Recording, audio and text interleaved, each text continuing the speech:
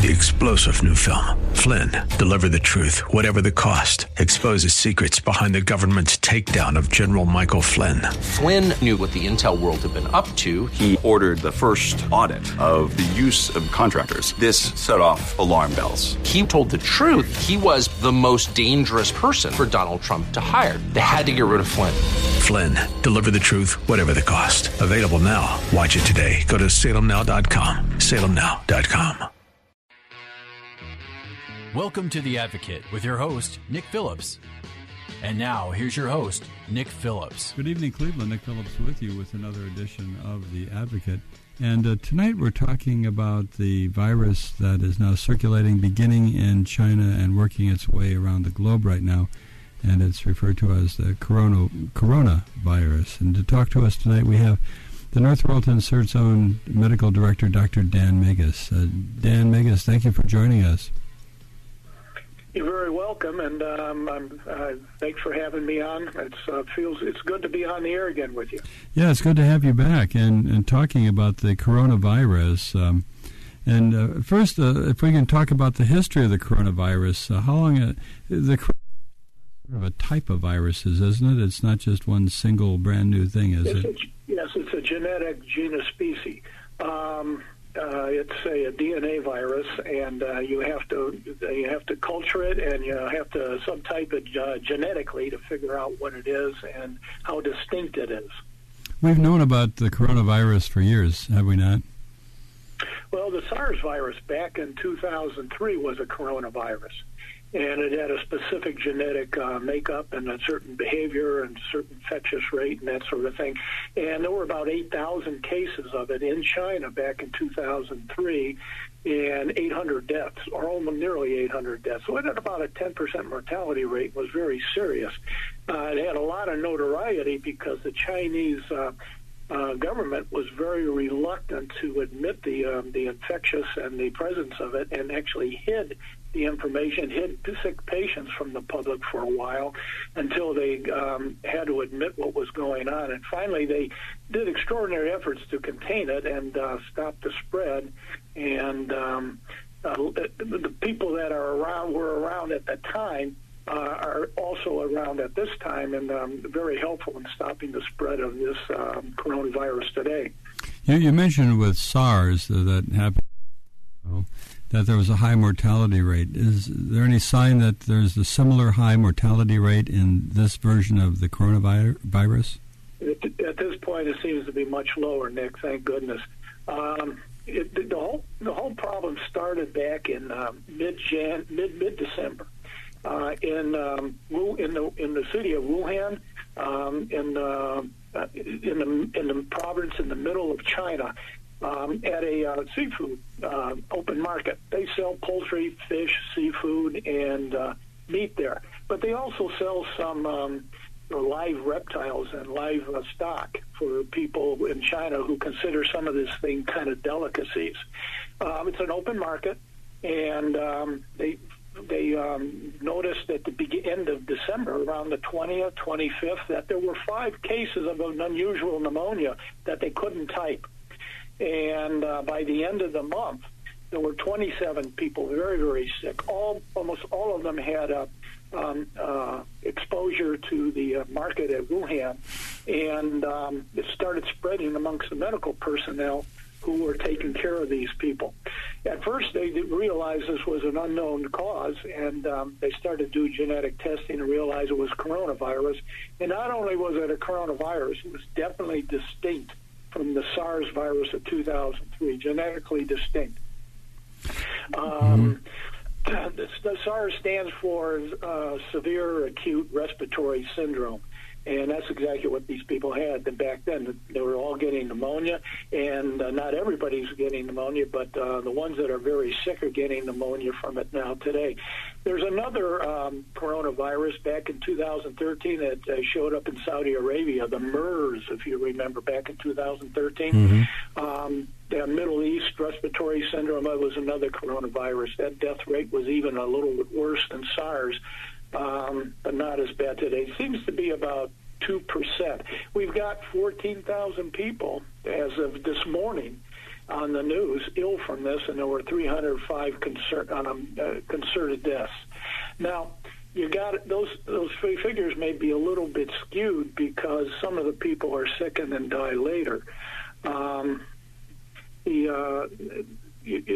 The first death didn't occur until around January 10th, so it's about 2 weeks after they announced the illness. But by the end of the month in December, there were 27 cases of people very, very ill. And that's when the authorities let the World Health Organization in Beijing know about it, and the word was spread that there was something going on there. By the 1st of January, the health authorities in China shut down the market. And they found out that it was can still spread, even though they shut down that market. And then they've got all kinds of lockdowns all over now. Hubei province, where that city first is located.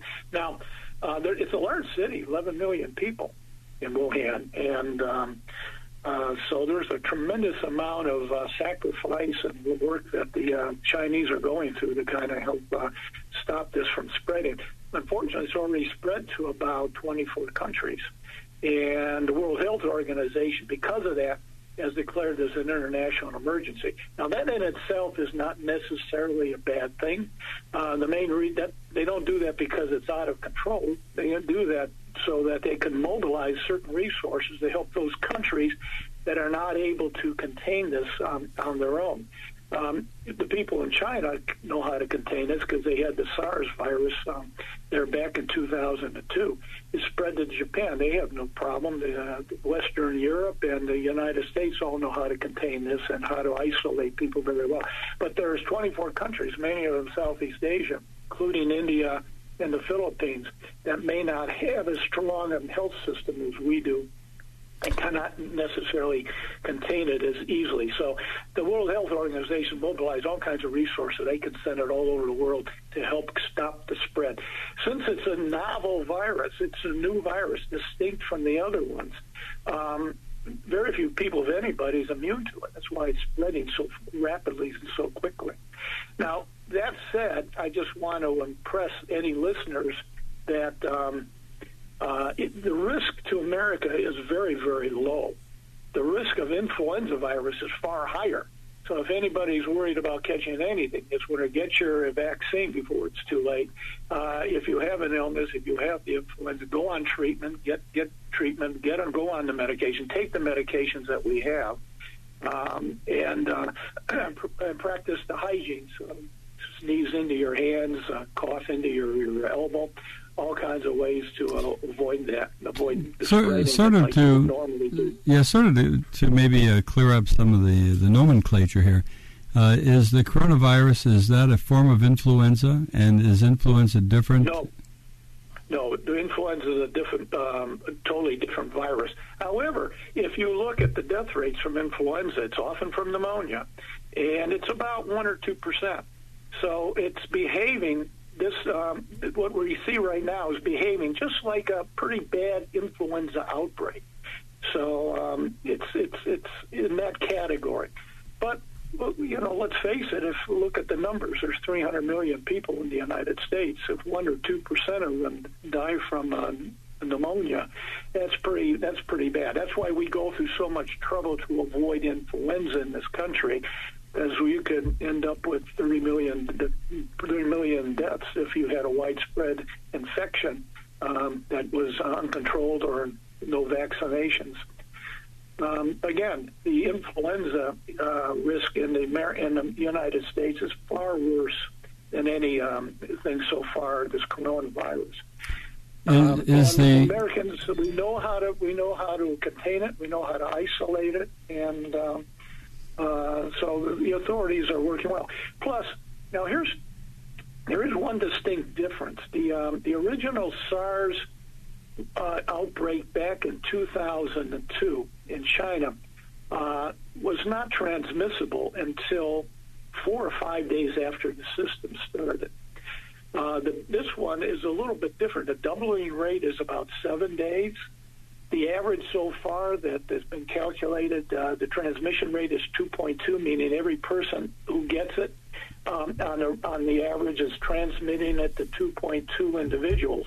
So everybody who's sick can transmit it, potentially 2 to 3 people. That's what's happened so far. In fact, there was one account that I read in the New York Times this morning. They had a very in-depth investigation over the last month of what's going on in China. There was one sick patient in the hospital in Wuhan who's infected 11 hospital workers. So they're on very serious precautions too. And the lockdowns in China are very, very important. This virus may we don't know for sure yet. But stories coming out of China, the Chinese thinks this possibly can be spread before symptoms start. You may be able to transmit it before you know you're ill. And there's histories coming out of Germany, histories coming out of Vietnam suggest that they may be correct. The World Health Organization has been given permission to come into China to help control the outbreak. And Tony Fauci from our CDC is asking for permission for our CDC people to go there, look at the raw data, find out for sure if this can be transmitted before symptoms start. Because if it can, it's a little bit of a different ballgame. You've got to watch people a lot more carefully. Well, let me interrupt for just a moment because we're going to take a short break. We're talking to Dr. Dan Megas about the coronavirus and what's happening right now with it. We're going to take a short break. We'll be right back with Dr. Megas to talk about our coronavirus issues. Don't go away. You're listening to Nick Phillips here on WHK, The Advocate. We'll be right back.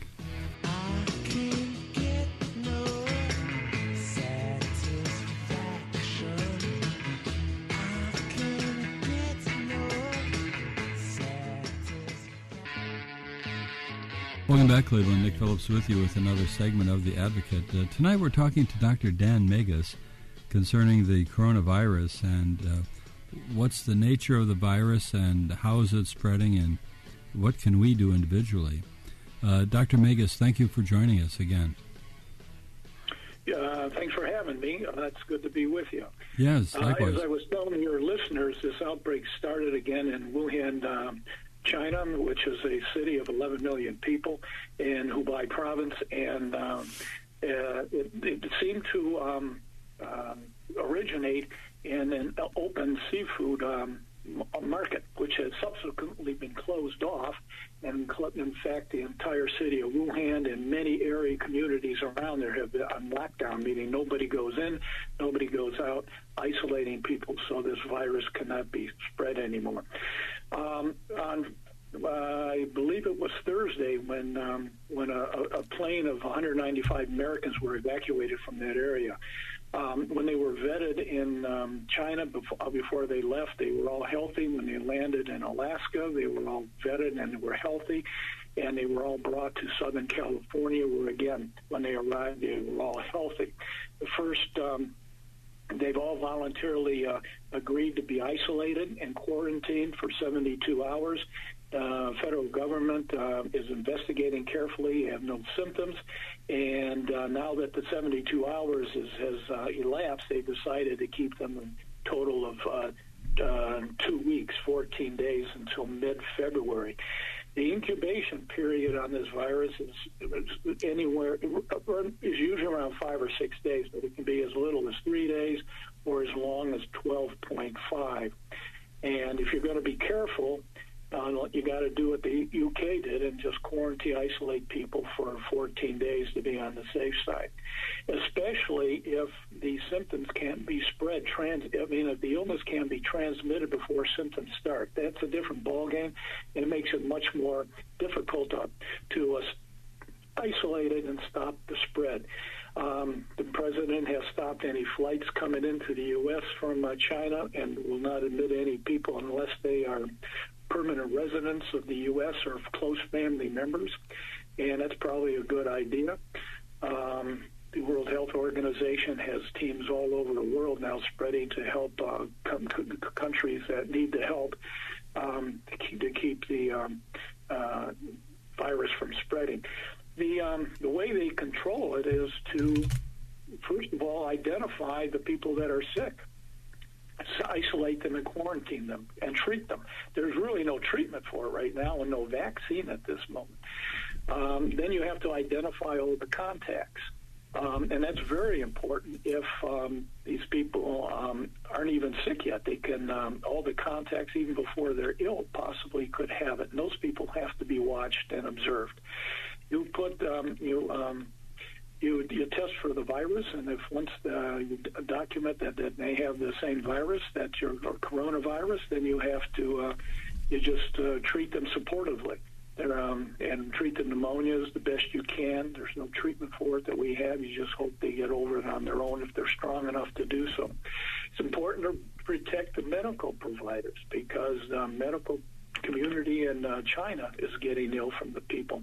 They have to wear masks and personal protective equipment, which is very specialized, and they're using every bit of precautions, both in the United States and in China now, to prevent healthcare people from getting worse. Well, a couple up to this point. First off, with regard to this virus, is it very subject to further mutations and becoming more deadly, say? Like right now, I think you mentioned it's not of the same level that SARS was. Yes. But can that mutate fairly quickly with what's out there now and as it's passing through the human population? Well, it can, but it's unlikely. I mean, if it's going to mutate, it would more likely mutate over the next 6 months, 3 months, 6 months, or a year, not right away. Well, that's good to hear. Often do mutate. Some do more than others. In the past, these last coronaviruses haven't mutated in the short term, have not. Well, that's good to hear. The next thought is that if it does become more widespread in this country, is the fact that most people have had flu shots. Will that mitigate the experience they would have with the coronavirus if they've had that kind of protection? None at all. That'll provide our flu shots will not provide any protection for this coronavirus. Is there anything we have over the counter or that we can use now to help control the symptoms that someone would have with coronavirus, such as Tamiflu or something? Yeah, if you have, can you hear me, Dick? Yes, go ahead. Yeah, if you have a runny nose, you take a decongestant. If you have a cough, you take a cough syrup with cough lozenges. But you just treat it symptomatically. You can't. There's no antibiotic available right yet. In fact, it'll take 3 months to develop a vaccine and start studies for 3 months. So after 6 months, at least 6 months, you get evidence if you have a vaccine that may work. It may take another 3 to 6 months to actually mass produce it and make sure it's safe to use. So a vaccine for the near term is out of the question. And unless this continues to spread 6 months, a year from now, hopefully it'll be under control by then. And based on what the World Health Organization and what the resources in China were back in 2002 and what they've mobilized now, they'll be able to contain it eventually. If the World Health Organization, our CDC, can control the Ebola virus in Western Africa several years ago, this certainly can be stopped, because the networks and the resources in China are far superior to what Africa had back then. Now, if you could remind us, with the idea of this particular virus, I don't know how robust the virus is when it's passing. How long will it stay viable on surfaces, or do you have to have basically sneezes on you or that kind of thing? Well, here's how it's spread. It's spread by respiratory droplets. So if you cough and sneeze on somebody, that's bad news. The other thing it can do, it can live for minutes to an hour or so on inanimate objects, which we call fomites, such as utensils, dishes, doorknobs, things like that, any furniture you have. If somebody coughs, sneezes on you, and you scratch your shoulder where you got some droplets, you can infect yourself if it's within a few minutes after exposure. So it does die on surfaces after anywhere from minutes to an hour, but nobody's quantitated how long. It's probably a short period of time. Well, a couple of thoughts then, real quick. We're running out of time already. One, wash your hands frequently. Don't touch your face. Yeah, here's what you're going to do. The same precautions that you do for avoiding flu and any kind of head colds. Wash your hands constantly. If you sneeze into your hands, cough into your elbow. Protect yourself that way. You could always wear a mask if you're ill and you don't want to spread it to somebody else. Nobody's encouraging people to go out and buy masks, because then you tie up the supply, and those people who absolutely need it don't have it available, especially healthcare personnel in the hospitals. They need to stock up on this just in case there is something there is a widespread outbreak here. It's unlikely that that's going to happen, because the authorities here know how to isolate and quarantine people. They have very good resources on tracking down contacts. So it's the same hygiene that you would use for avoiding head colds, chest colds, the influenza. Same thing. Wash your hands as often as you can, all day long, every day, after you touch surfaces like doorknobs and utensils and dishes that are outside your house. And the U.S. has 20 screening centers, by the way, in all the major airports. So there's 20 screening centers that people come in from any of these countries that have illnesses that are endemic or already have cases. They can vet the people and screen them right there. And if necessary, all those places can be on lockdown, and the president can refuse to accept planes from those sites. It hasn't seemed to be necessary at this point. We've only had a handful, 8 cases. One showed up last night in Boston, and then a college student. I don't know the details of where he caught it or how he caught it, but he got it. All being quarantined. So people that are coming down with it. Quick last question is with regard to hand sanitizer, something that we should all watch, and we're almost out of time, so just say the answer is yes. Yeah, okay. It helps to some extent, yes. So that'll help, same as or similar to washing hands. Well, in any event, we'll be watching this the situation with the coronavirus, and we're talking to Dr. Dan Megas. Dan, thank you again so much for joining us tonight. And You're welcome. As thanks for having me. As it develops, we'll call you back. Okay, take care. Thanks for having me, and have a good evening. Thank you so much. Bye now. That was Dr. Dan Megas talking about the coronavirus. We're going to take a short break. We'll be back after these words. Don't go away.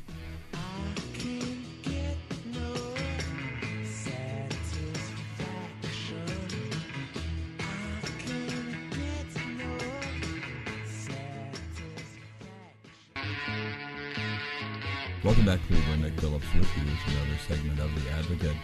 In the next couple of segments, we're going to be addressing issues that have to do with marriage, marital relationships, and many times in abusive situations in a marriage, it's the wife who is the abused person. And we're going to talk to someone who is a financial planner, female, and also a victim of that kind of relationship, who's going to talk to us about what should be done and what you should be aware of if you are in that situation yourself. I'd like to welcome tonight Rosemary Lombardi. Rosemary, thank you for joining us.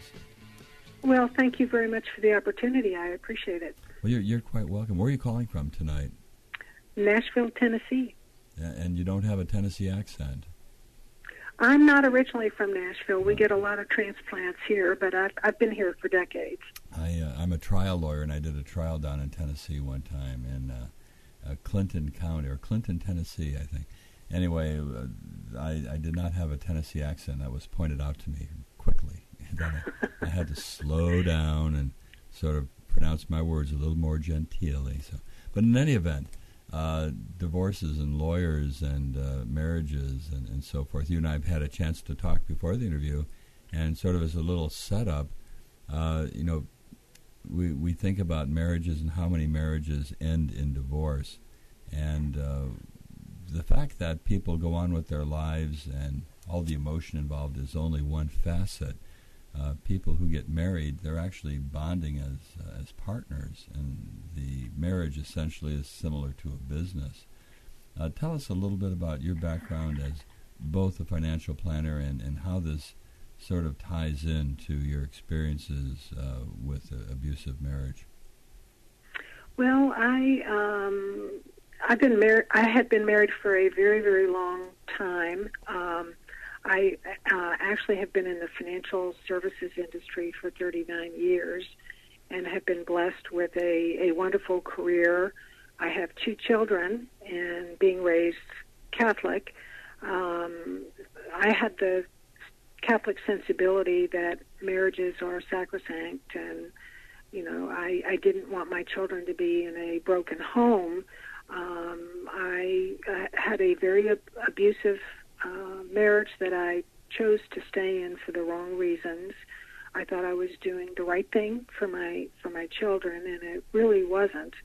And during the divorce, I started journaling, and I was reading a lot of books on divorce, and after a while I realized that I could really offer other women who were also in abusive situations some very helpful advice in not only how to prepare to leave an abuser, how to protect themselves and minimize the damage, but also how to begin the healing process, which is just as important. If you want to avoid going into another abusive relationship, because there is a pattern there, and you want to begin to heal yourself and your children, there are some additional things that you can do. So a good part of the book is on learning how to take better care of yourself, reduce the stress of an abusive divorce, and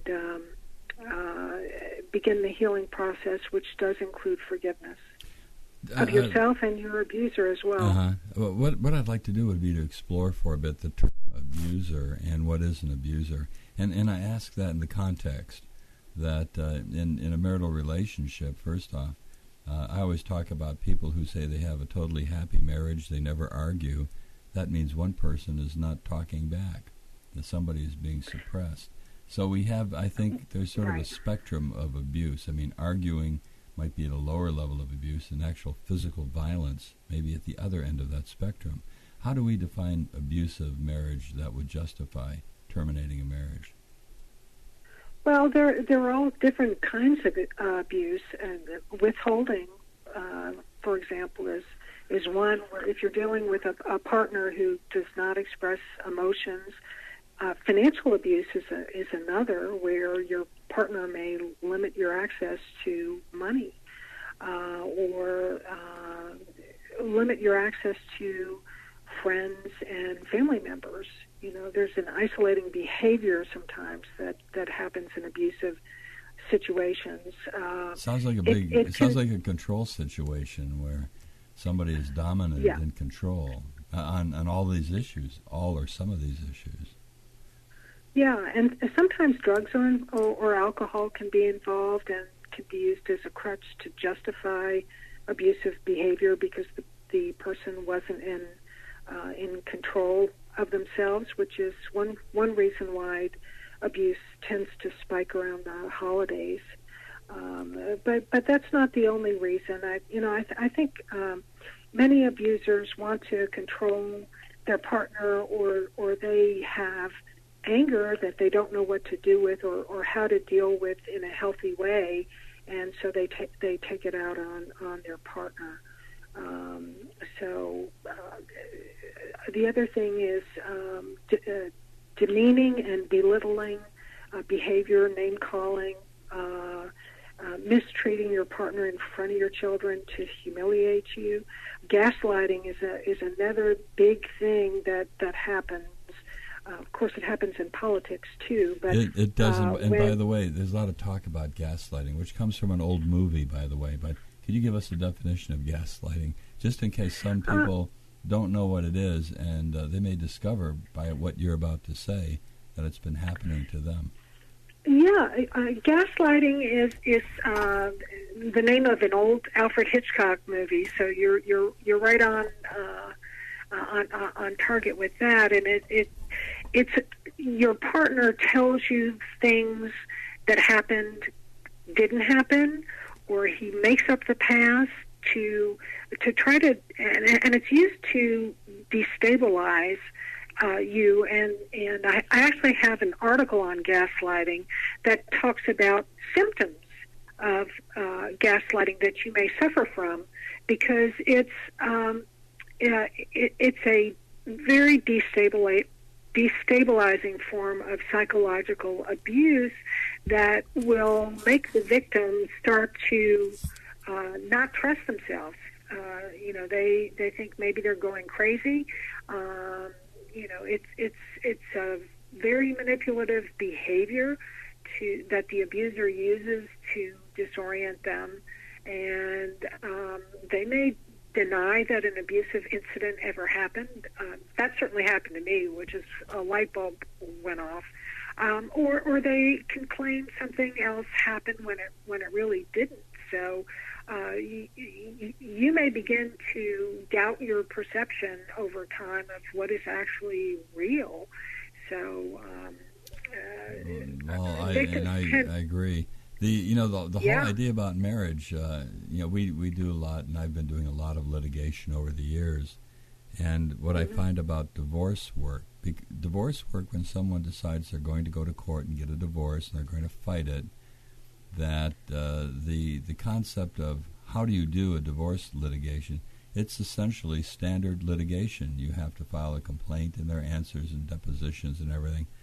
Except there is such a strong and dominant emotional overlay in the process, because we're just not talking about buying something online and suing a manufacturer. We're talking about an intimate partner who you once were really close to, and now if you're being gaslighted, that's sort of another area going with control, that the person is taking control over you. And just one brief story is that I recall being at a wedding, and we noticed just how the groom was behaving toward the bride. And it just seemed so obvious. There's trouble there. They ultimately got divorced. But the husband was just dominant, inappropriate, and it was clear to the outsider. So my question is that when people find themselves in an abusive situation and they just get married, if not necessarily the same day, but within the first year of marriage, they find out this isn't working. What should they do? Well, the first thing that they should do is try to get their partner to acknowledge that the behavior was inappropriate and seek family counseling. Not every marriage needs to be ended. I think if your partner has made some mistakes and has abused you and is genuinely sorry for the behavior and willing to change, that may be possible with counseling. Some abusers will apologize and then revert right back to the bad behavior. Yeah, I've seen that. Let's hold up right with that thought for now, because we're going to take a short break. We're talking to Rosemary Lombardi, who has a book concerning divorce and dealing with abusive situations. We're going to take a short break. We'll be right back after these words with Rosemary. So don't go away. You're listening to Nick Phillips here on WHK, The Advocate. We'll be right back.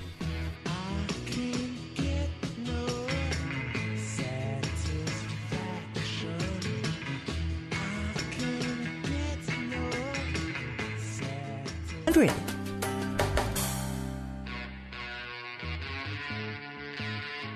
Welcome back to another segment of The Advocate. This is Nick Phillips, and this is our final segment for the evening, and we're talking about marriages that are terminated because of the abuse of one spouse over the other.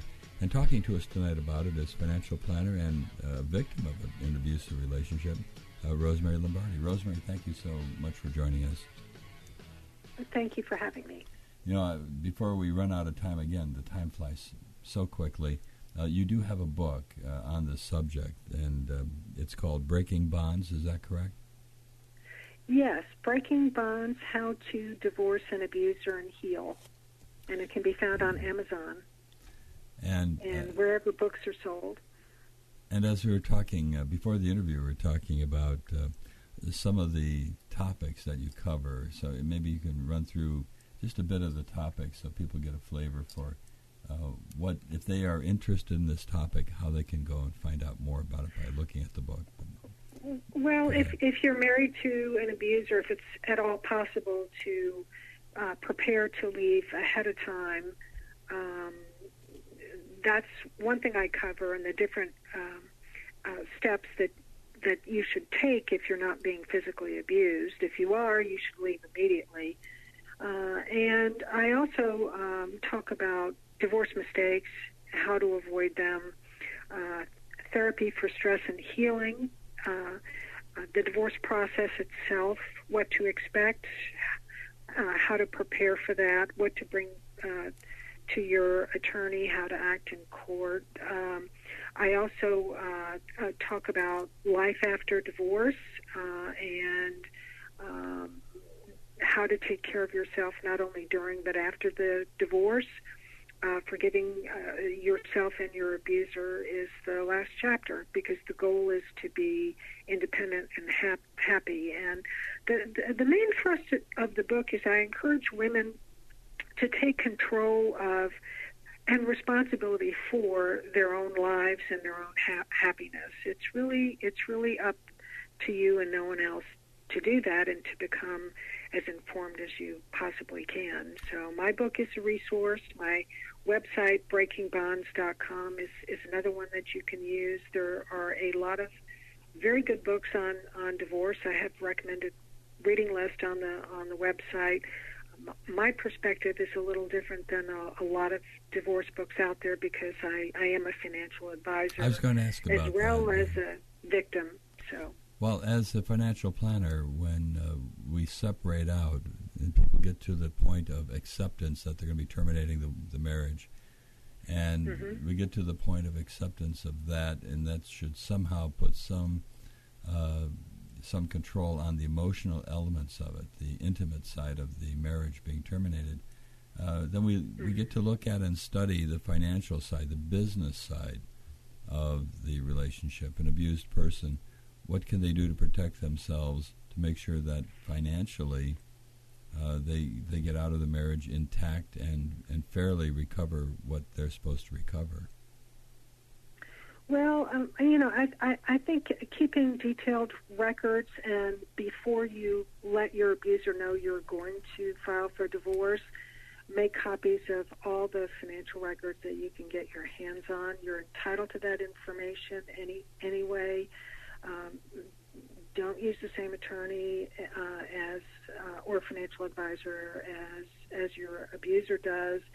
One thing that I think a lot of attorneys might not advise to do that I think is essential is if you don't have any money in your own name, to take some funds out of a joint account and put them in an account in just your own name, because your abuser is likely to drain that bank account so that you have to give up the divorce, or that you'll settle for a lot less than you're entitled to. I had that happen to one of my clients who wasn't even married to an abuser, and she had a couple of kids and had to wait until her next paycheck to be able to pay the bills. Of course, you can get your attorney to file for relief, but that takes time, and in the meantime, you have to be able to pay bills.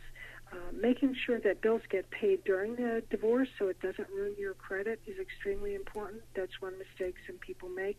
Another one is being unrealistic about what you can expect to receive in the divorce. So be sure and get input from your attorney on that.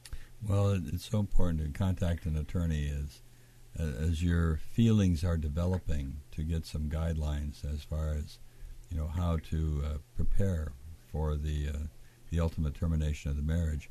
For example, as you're talking about accounts and so forth, I know that to some degree it's standard practice that when a lawsuit is filed and you might have an abuser involved and a lot of bank accounts, that one of the first things that's done is that a restraining order be placed on all the accounts and notify all the institutions not to let anybody have anything. it's amazing how often that is not done. I mean, maybe that happens in Ohio, but certainly not in Nashville, Tennessee. My goodness! Well, that's where the money we had in one case. I remember the number was $70,000 that was missing, and the explanation was I went to Las Vegas and I lost it gambling. Yeah. Okay, I've had women. That's a reality. I've had women contact me, and their spouses have drained not only bank accounts but also investment accounts. And that's another thing I tell women is to, as soon as you file for a divorce, to notify all of the financial institutions in writing that there's a divorce proceeding going on and that no money is to be taken out of these accounts without joint permission or a court order. The other thing is a lot of spouses will try to cancel insurance or fail to pay it, and I had that happen in my situation. Mortgage payments may not get made, even though there's a court order. In Tennessee, you cannot start a business during a divorce proceeding. Well, I had to get a restraining order to stop my ex from a very risky business that he started without my permission and refused to stop. We talked earlier, I think you only briefly mentioned that after the holidays, people start thinking about divorce. Why do you suppose that is? Well, I think for a lot of people, and it's very understandable, they want their children to have that one last good memory of a holiday with an intact family. So that's one reason why they wait until January to file. Another reason is that during the holidays, their partner may drink to excess or use other drugs, and the behavior gets a whole lot worse over the holidays. So right at the first of the year, when most people are making the year's resolutions and looking back on the previous year and trying to figure out what they want for the future, that's when they decide it's time to file. So January is a very active month for divorce filings. We have a little more than about a minute and a half, but with children, life is different when two parents are needed to raise children. When the children are older and out of the house and it's just the two combatants, I guess it's a different story. How much should parents put up with, or a spouse who's being abused put up with the abuse, assuming it's not violent, which takes everything off scale here, but someone who's just controlling and you have children, how much do you put up with for the sake of the children? You have 1 minute. I think that's a very individual decision. I decided to stay, which was wrong, because abuse tends to travel from one generation to the next. And children who are raised in an abusive home tend to either become an abuser or a victim themselves. And it doesn't have to be physical abuse. So there's a pattern, and the only person who can break the pattern really is the victim, to change the dynamic and to teach their children that behavior is not okay. I agree. Well, I think the takeaway from your stories, from your book, and from your website is that if you find yourself in an unhappy, abusive situation, there's a lot of places to go to get help, to allow you to think things out and figure out what's going on. But I'd like to thank Rosemary Lombardi for joining us tonight, and we'll have to get you back on again. Thank you very much for having me. My pleasure. And thank you for listening tonight. We'll be back next week, same time, same station. So between now and then, have a great week. Good night. And I sat and watched the Zanzibar sunset, sat and drank my fresh mint tea, with nothing to do until morning, and only my mind for company. The preceding program